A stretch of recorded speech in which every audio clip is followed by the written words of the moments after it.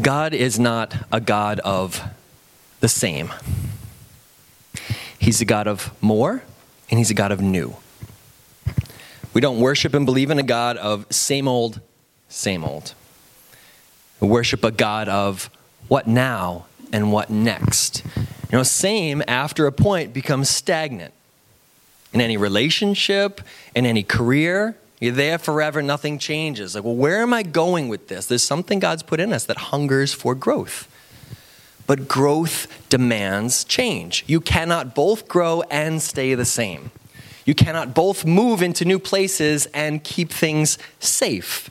They're just different, right? Safe is stagnant, but change is required if we're going to move, if there's going to be something new. You can't even have more of the same and stay the same.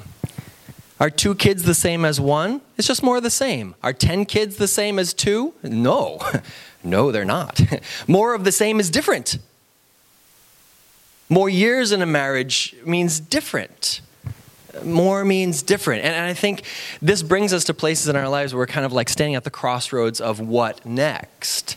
And how do we have confidence about where to go? How do we know where God is calling us to stay put? How do we know where God is calling us to move? That confidence in decision making is one of the trickiest parts of being a person. But believing in a God that knows what's coming next means that if we can just listen to him well enough and just know how to respond to him faithfully enough, we'll find ourselves taking the right next step. We'll be along in the right direction. I don't want to be the same person next year that I am now.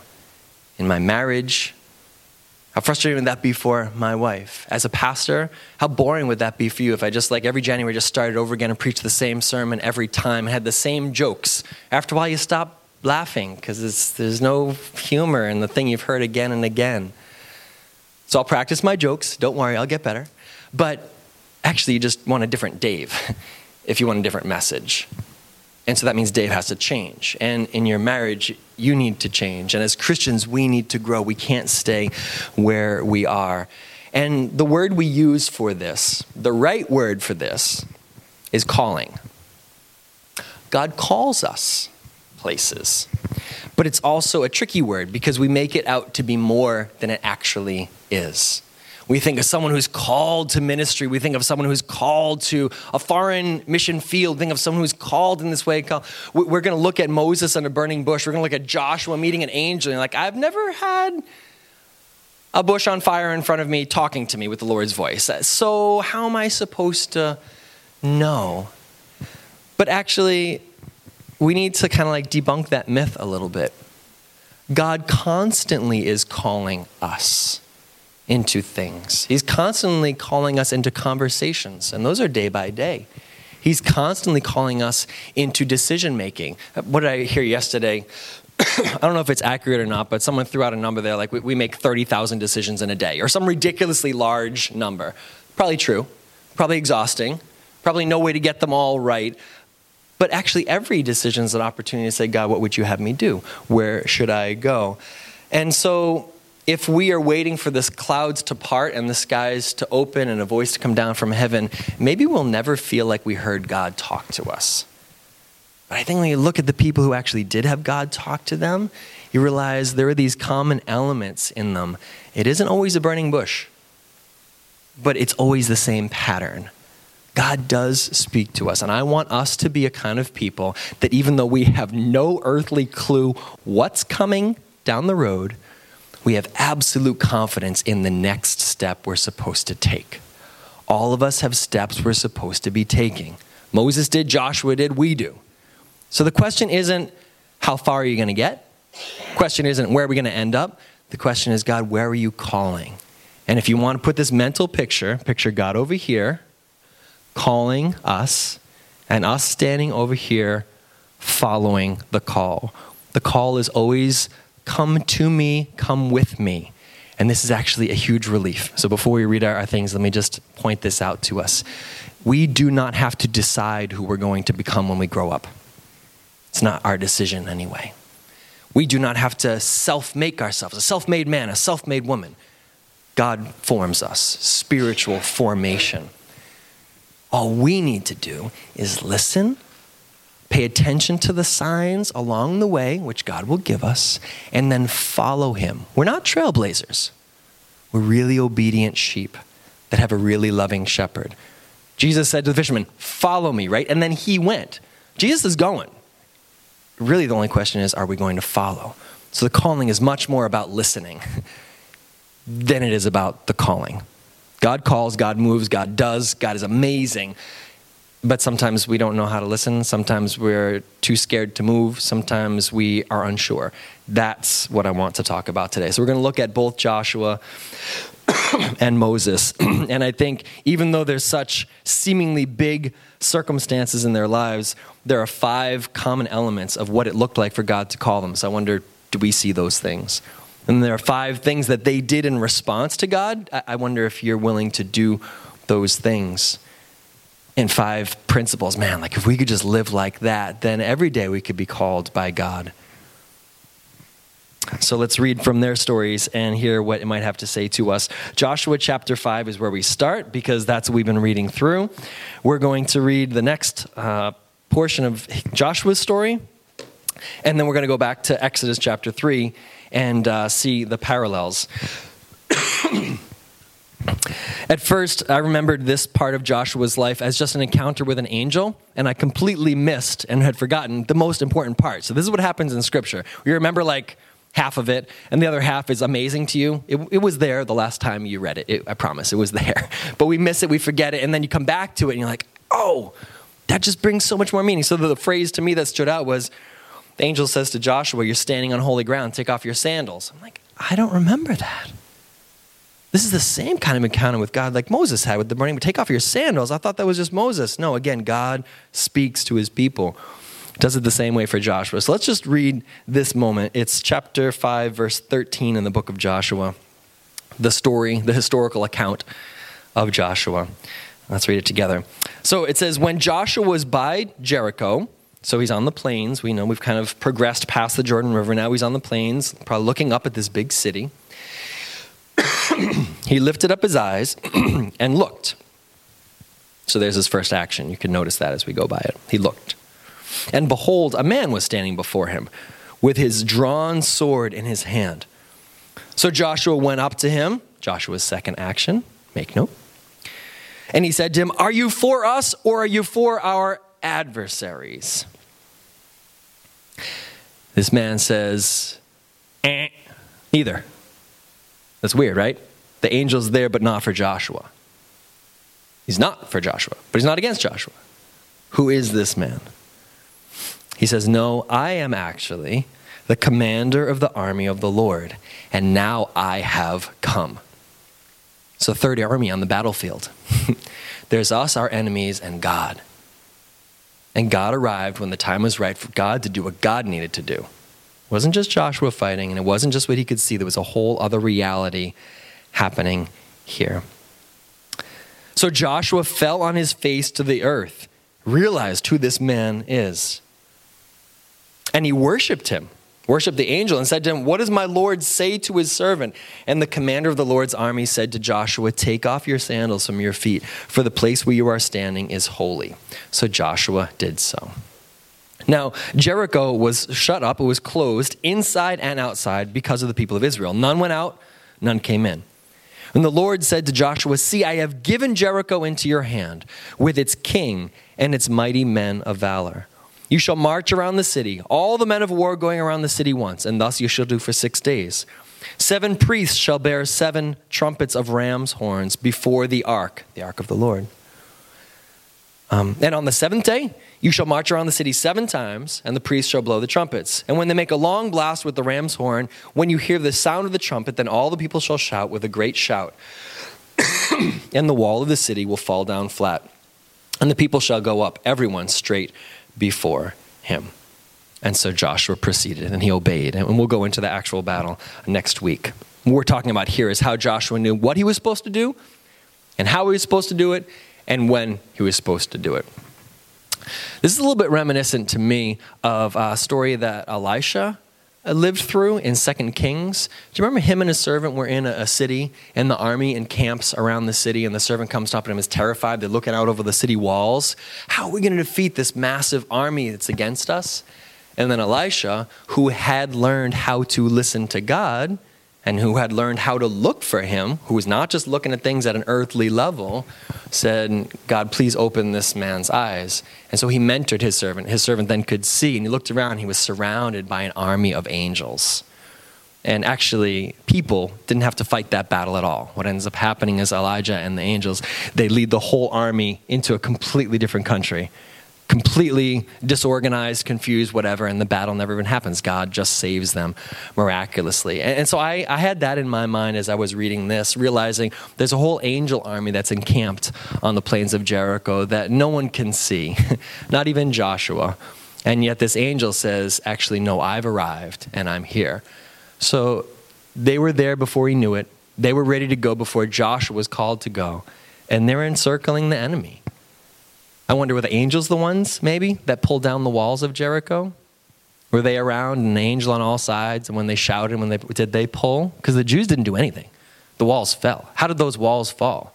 Well, there was a third army on the battlefield. And I think it's fascinating to wonder how it worked, what was going on spiritually as well as physically in that moment. But Joshua recognized, okay, I'm in the presence of someone holy here. There's a switch I need to point out to you in who is speaking so that we don't get it confused, and then we'll read Moses and hear his encounter with the Lord and see what we can take from them.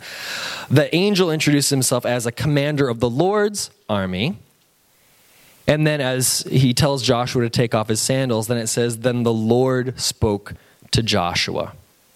So the angel ushers Joshua into the Lord's presence, and then the Lord speaks. This, again, is the miraculous sign. This is just like the burning bush. Moses sees something. He had eyes to see. He goes up and he looks at it. And then out of that encounter, a voice comes to him and tells him what to do next. So would you read that with me, just so we can put them side by side? We're back to the book of Exodus, chapter 3.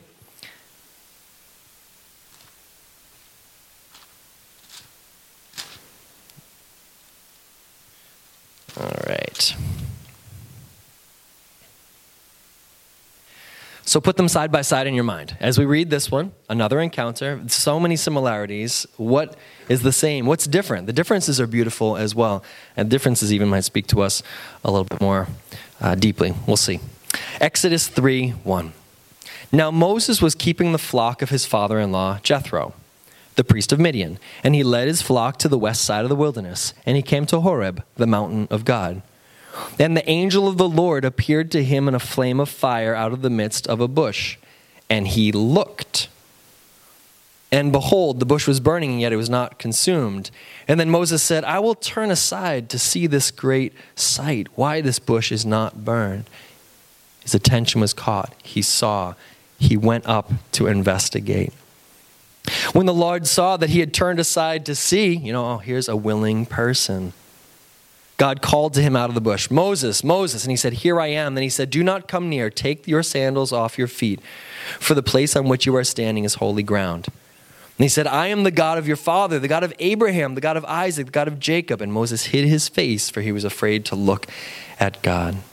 And the Lord said, I have surely seen the affliction of my people who are in Egypt, and I have heard their cry because of their taskmasters. I know their sufferings, and I have come down to deliver them out of the hand of the Egyptians, and to bring them up out of that land to a good and broad land, a land flowing with milk and honey. We're going to skip here because I want to do the parallel places in the story. Move forward to the beginning of chapter 4. This is after God gives Moses his name. Then God gives Moses more instructions about what's ahead. So in chapter 4, verse 1, Moses answers God. He says, behold, they will not believe me or listen to my voice. They'll say, the Lord did not appear to you. And the Lord said to him, what is that in your hand? He said, a staff. And he said, throw it on the ground. So he threw it on the ground. It became a serpent. And Moses ran from it.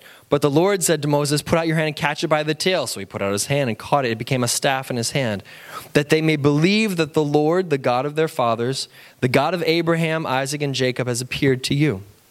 Again, the Lord said to him, put your hand inside your cloak.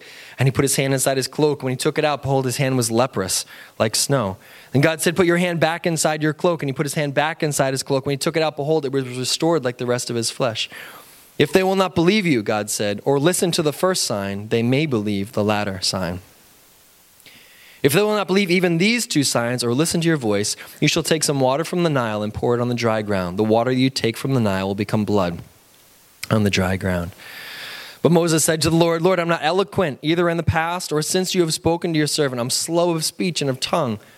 The Lord said to him, who has made a man's mouth? Who makes him mute or deaf or seeing or blind? Is it not I, the Lord? Therefore go, I will be with you. I will be with your mouth and teach you what you shall speak. But he said, Lord, please send someone else. And then the anger of the Lord was kindled against Moses. And he said, is there not Aaron, your brother, the Levite? I know that he can speak well. Behold, he is coming out to meet you. And when he sees you, he will be glad in his heart. You shall speak to him and put the words in his mouth, and I will be with your mouth and with his mouth and teach you both what to do. He shall speak for you to the people. He shall be your mouth, and you shall be as God to him.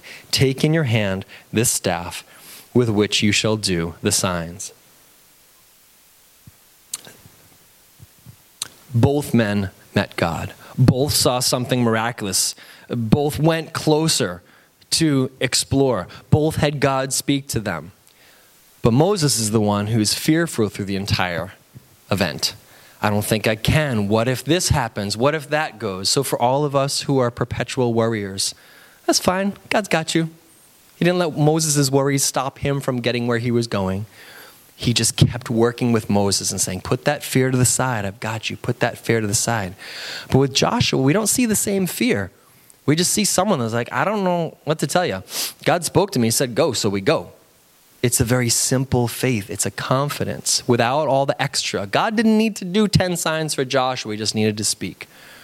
And to me, this is a beautiful, beautiful thing. And the first common point that I see between all of them, there's like an inevitability to God's call. It doesn't matter who you are or where you are. God's going to find you. We actually spend too much time worrying, how will I know if God calls me? You will know because, he's God. You're not going to miss it. He will find you. And if you are Moses and running away for 40 years, hiding as a shepherd, he will find you. And if you're right where you're supposed to be, on the plains of Jericho after having seen a miracle, he will find you. He will talk to you. And if you're faithful to him every step of the way, he will find you and talk to you. And if you're a slacker and a backslider and a mistake repeater, he's going to find you. Don't worry that God can't find you. That's not the question. God will find you. Don't worry that because of your failings, God won't be God. It didn't matter about Moses' failings. It didn't matter. What mattered is that God had a purpose. And so the first point of commonality is just relax a little bit, worrying if you're going to miss God's voice. If God wants to talk to you, he's going to talk to you. That's not the question. But there's a response that's needed, a call and a response. So the first common thing in all the call is that you will know God is doing something, and you might not know what it is, but you'll feel it, and it'll be like urging you. But our response has to be, here I am, Lord, talk to me. Do you notice how Joshua looked? Are you looking? Some of us don't even bother looking around for God to speak. We're too busy with our lives. Open your eyes. Look for it. Look for God to speak. And then when you see something, when God catches our attention, go and investigate. Joshua goes up to this man who he doesn't know. He says, who are you? Are you for us or against us? And he's like, I'm for God. So actually, you get to decide if I'm for or against you, because I'm for God. So you tell me. And Joshua's for God, so this angel and his army was for the same purpose. There's an inevitability. God initiates. God seeks us out. Our job is to respond. The second point of this common area, God will get our attention with something. A very familiar sort of example we could use is someone has a car accident or a scare with cancer or something that's potentially life-threatening, right? And afterwards, you're like, that really got my attention. I'm going to make the most of life after this because I didn't think I would be here right now. Well, that's the attention-grabbing moments that God gives us. He can use a car accident. He can use a fear. He can use a pandemic. He can use a new job, a loss of a job. He can use the birth of a baby. Oh man, this event has made me want to know what I'm supposed to be as a parent. We must investigate. So if God calls, and that's the first thing that we can just be confident in, the first thing we need to do to respond is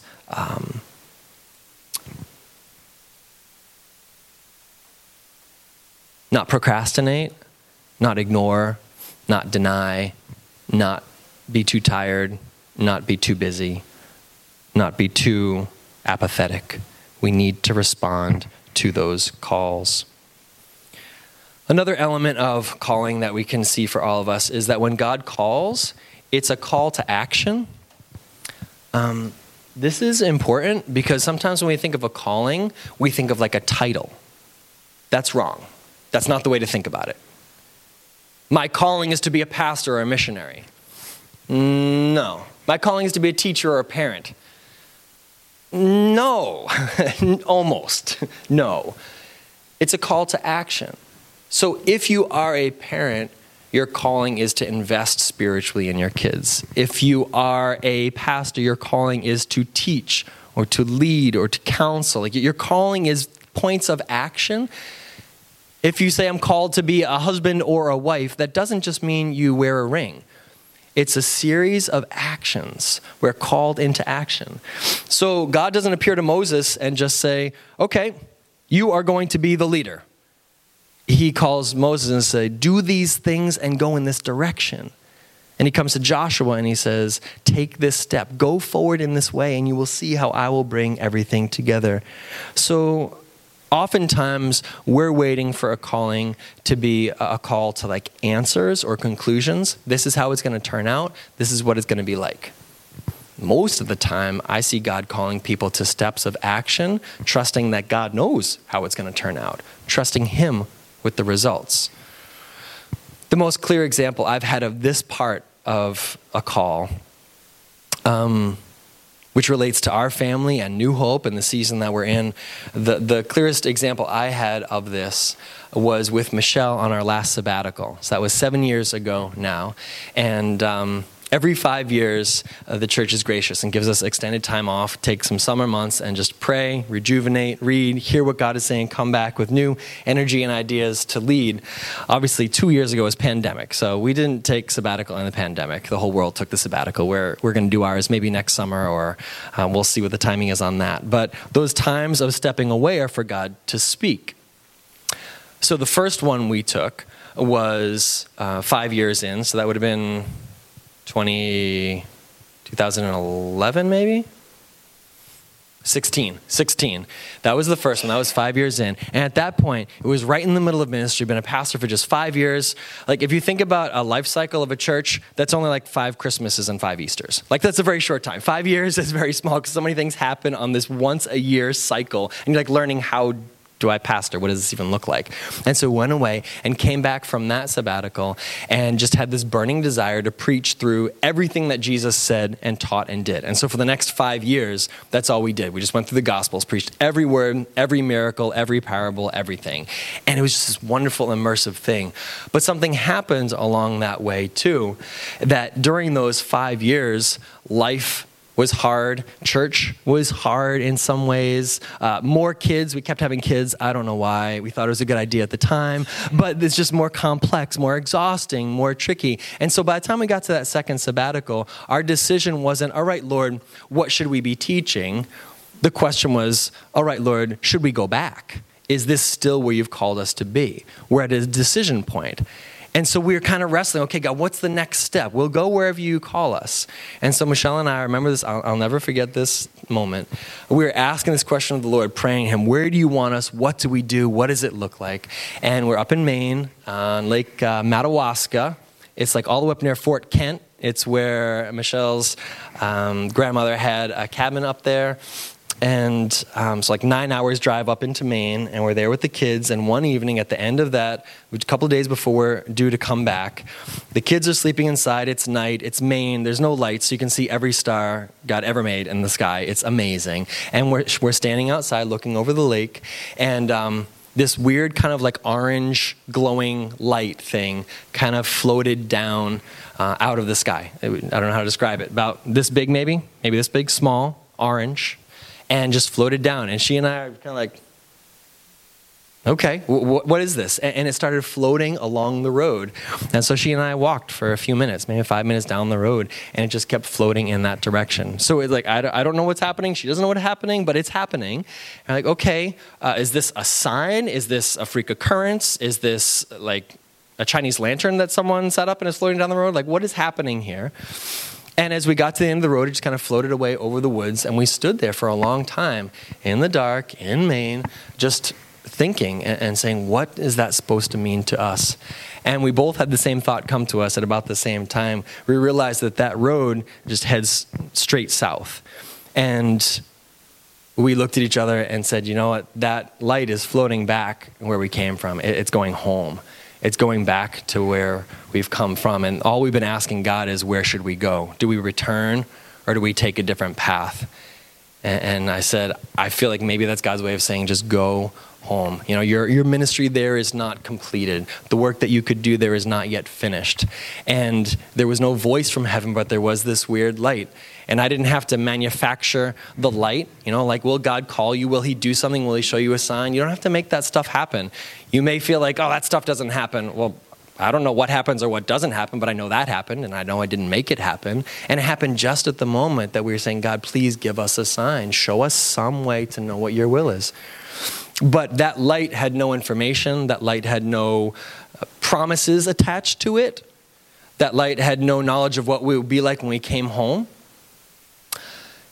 And yet we felt like this is a way that God can show us where he wants us to go. We've been asking for this, and we had like a settled feeling in our heart. This is a sign that God gave just the two of us up on the shore of a lake in Maine. And so we came home. And we came home not knowing what there was to preach. Because I remember the difference. I remember when I came back from the first sabbatical, I had 10,001 ideas ready to go.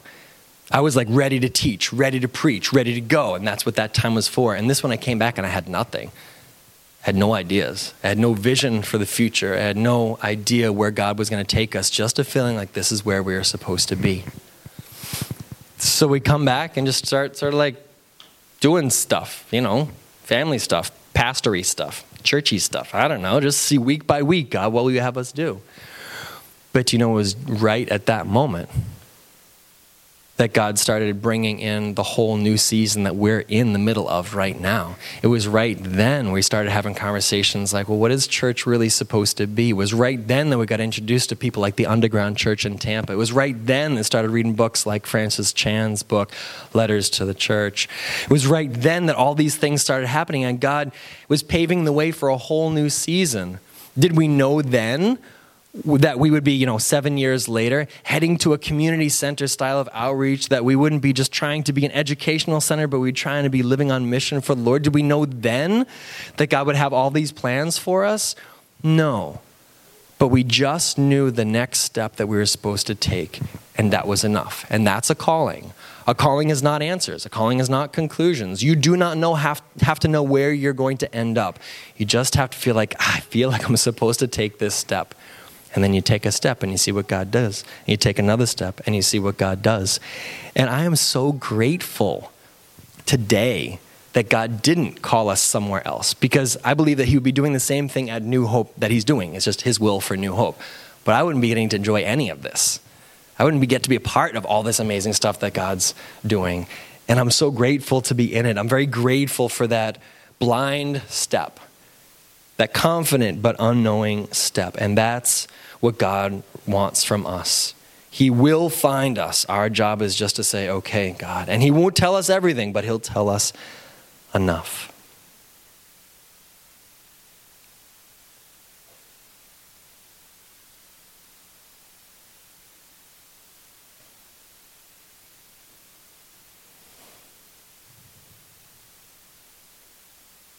Two more things we could say about these two men and their calling and what it can look like for us. God's mission is always going to be to save people. God's mission is always to save people. God's mission, therefore, your mission and my mission is always to save people. Why did he send Moses to save the Israelites out of suffering? Because he saw how bad it was and he had a heart for them. Why is he sending Joshua? Because he's delivering the Israelites. He's saving them from the wilderness, from wanderings. He's bringing them into the land that he's promised. Why does he call someone to be a pastor? To help him reach people, to save people. Not to organize a church building or run a religious nonprofit organization or to just speak words into the air. It's for people. Why did he call you to be a parent? It's for your children to help save them from the world that wants to destroy them. Why does he call someone to help feed the homeless? Because God wants to help save the homeless, physically with food they need and spiritually with hope in Christ. God's mission is always to save people. So if you want to know if God's calling you to something, just ask that question. Is this going to help save people? Because if it's not, it's probably a calling that you want to have, something that might benefit you, something that might be nice to do. I don't think it qualifies as a calling. Because why would God call people into a mission that doesn't further his purpose of saving people for eternity? Why would God call us into a mission that's completely self-serving? Why would he call us into a mission that doesn't go anywhere or do anything or help anyone? God's always looking to save people. His mission in Christ, to save people. Our callings must align with that. Is God calling me to this or that? Ask yourself which road will help bless and save people, not just yourself. Like, oh, well, God could be honored by that. And you may feel like that's both paths. Okay, well then in this criteria, either one could satisfy that question. Should I do this? Should I not do this? Should I go there? Should I not? Which one will be good for others? Which one will glorify God? And then the last point I'll make is about signs. I believe in signs. I believe God gives signs. I don't think you can say, hey, God, give me a sign, and then something appears. But I think when you have eyes to see, you realize that God's always talking. And sometimes the sign is you flip open your Bible or the verse of the day and the scripture that you just happen to come across speaks to you. Sometimes it's a phone call from someone that couldn't know anything what you're going through but called you at just the right moment. Or sometimes there's something physical, something visible, like a light in the sky. God uses signs. He always has. He hasn't stopped doing that. But I think in our modern kind of intellectual world, we dismiss that too quickly. Be looking for signs. It's not the first point I made because it's not the most important, but it should be a point that we make. We see it in these two men. What were the signs? How did they pursue? How did God speak to them? All right, let me tie this together with the main points that I just don't want us to lose. Because I know actually in this room, there's dozens of us that are trying to make decisions right now that will honor God. I know that because we talk. And I love that about all of us. I want you to feel like when you're at that crossroads, you're there with God and the angel of the Lord is there with you, helping direct you. So think about these facts. Please personalize these to your situation. The first one we've already said, calling is always following. You don't need to make your future. You don't need to know your future. You don't have to decide who you want to be when you grow up. Just follow God. You must be good at following God. The New Testament calls this keeping in step with the Spirit or living by the Spirit. Just be a follower. So when you and I pray about these decisions that are going on in your lives, let's not just say, this is what I think or this is what I want. Let's say, I felt like God said, or I think God might want. So we're being followers, not decision makers. It's huge in calling. A calling, we can't make or manufacture our callings, we respond. The next one is, I kind of termed it macro calling versus micro calling. So like the big call. You should be called to faith. There's a call to faith that each one of us has. That's a big thing. That happens once in your life. Turn to Christ.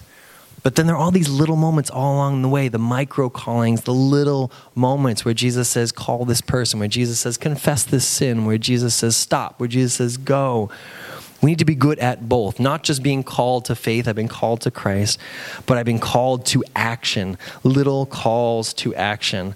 Don't be afraid of saying, I feel called by God, and then saying something really small and insignificant after that phrase, because it doesn't have to be world-changing. It just has to be a lifestyle of obedience. So be good at the micro callings. This next one I know we've talked about, I'll say it again. Steps versus answers. Be good at taking steps. Be good at taking steps. God will bring the answers in due time. Everything must be built upon the pursuit of God. So I feel God calling me to take this promotion at work. This is actually a very specific scenario and conversation that I've had with people in the past, where in the midst of that conversation, we're kind of wrestling with, how do we know that the promotion's from God? What if the promotion is going to be the worst thing for your family and your marriage? I got a promotion, praise God, God's showing me favor. And now it means that I'll work longer hours, be on call, carry more stress, and work some weekends, and travel all the time. What are your priorities to your family? How is that going to impact you, carrying all that stress and then coming home from work? Could be a beautiful thing. A promotion can be from the Lord, and a promotion can be straight from hell.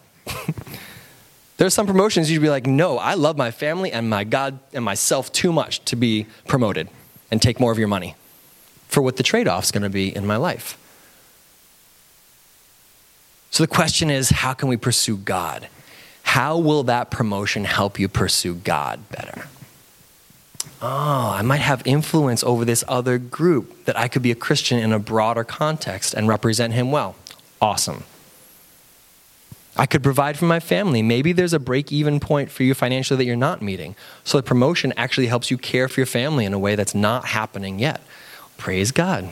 I'll pursue you. That money will not just go to a newer car, remodeling of the living room, the things we like but don't need. It'll go to the needs. It's God's provision for needs, Jehovah Jireh. Everything we do has to be a pursuit of God. Was Moses' calling a pursuit of God? Yeah. God's going to save people. Moses, come along. Fine, bring Aaron with you. Fine, I'll give you all these signs. Fine, you're worried about it, but we're going to do it. Was Joshua pursuing God? Yeah. God has an army ready to tear down some walls. He just needs his people to be there as eyewitnesses. He needs his people to be obedient to see what he's about to do. They pursued God, not just their mission. And the one that we end with is the one that we started with. Movement is going to require change. You cannot follow a calling and also not follow the calling. You cannot be called to action and remain inactive at the same time. It doesn't work that way. So it means we have to be willing to give up things in order to move towards other things. Movement requires change. But change is growth too. Change is opportunity, but change is scary. And I think as I looked at these two men, what I settled on as most impactful to me is just the calling is really more about our response than it is about God's calling. He speaks. It's up to us as to whether we're going to listen. He nudges us in ways. You know, can you think of any ways where God might be saying, like, do this thing, or reach out to this person, or mentor this person, or help in this way, or serve, or give, or love, or something? And then we actually ask ourselves, well, what are we actually doing about that? I feel so convicted about that all the time. I actually haven't done anything about that thing that I know is good to do, that a few different times God's been tapping me on the shoulder about, and just no follow through. So it's just not happening. That's not on God, that's on us. So the more important than the calling and recognizing when God speaks to us is our response, being willing to respond in a Christ-honoring way.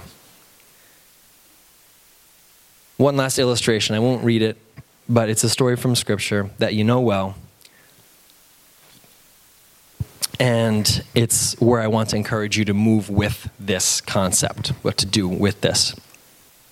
It's the story of Samuel when he was a young boy, and he's in the temple, and he hears a voice calling out to him. And that voice says, Samuel, Samuel, but he goes and talks to Eli, right? We're very familiar with this story. Eventually, as Samuel starts to feel God's call on his life, he has to go to someone who is more mature than him in the faith, who has more experience with hearing from God and discerning what that looks like, to tell him, oh, this is what it feels like when God starts tugging on you. The next time you have that moment, say, God, speak, your servant is listening. It took someone who has learned how to listen to the Lord to coach the newer believer in what that feels like and sounds like.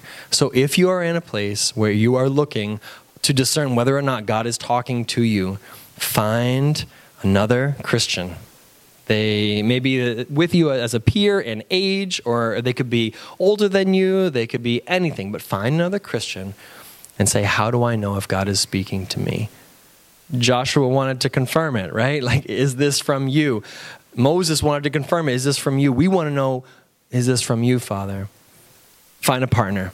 Find a teammate. Don't do this discernment process alone. It's always been about God's people together, and we don't always know what it looks like. So parents, talk to your kids about what it looks like when you're trying to listen to the Lord, or if there's been a moment or two in your life where you're sure, tell them those stories. Tell them what it was like. And if you're at a point of decision as well, don't just try to go it alone. Ask someone, do you think this is God speaking? What should I do with this? And move into the process together.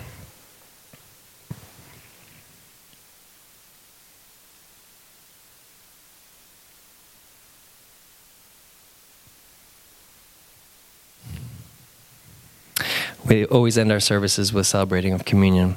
And if you recognize with Joshua's story, there was take off your sandals. Have you ever thought about why the sandals?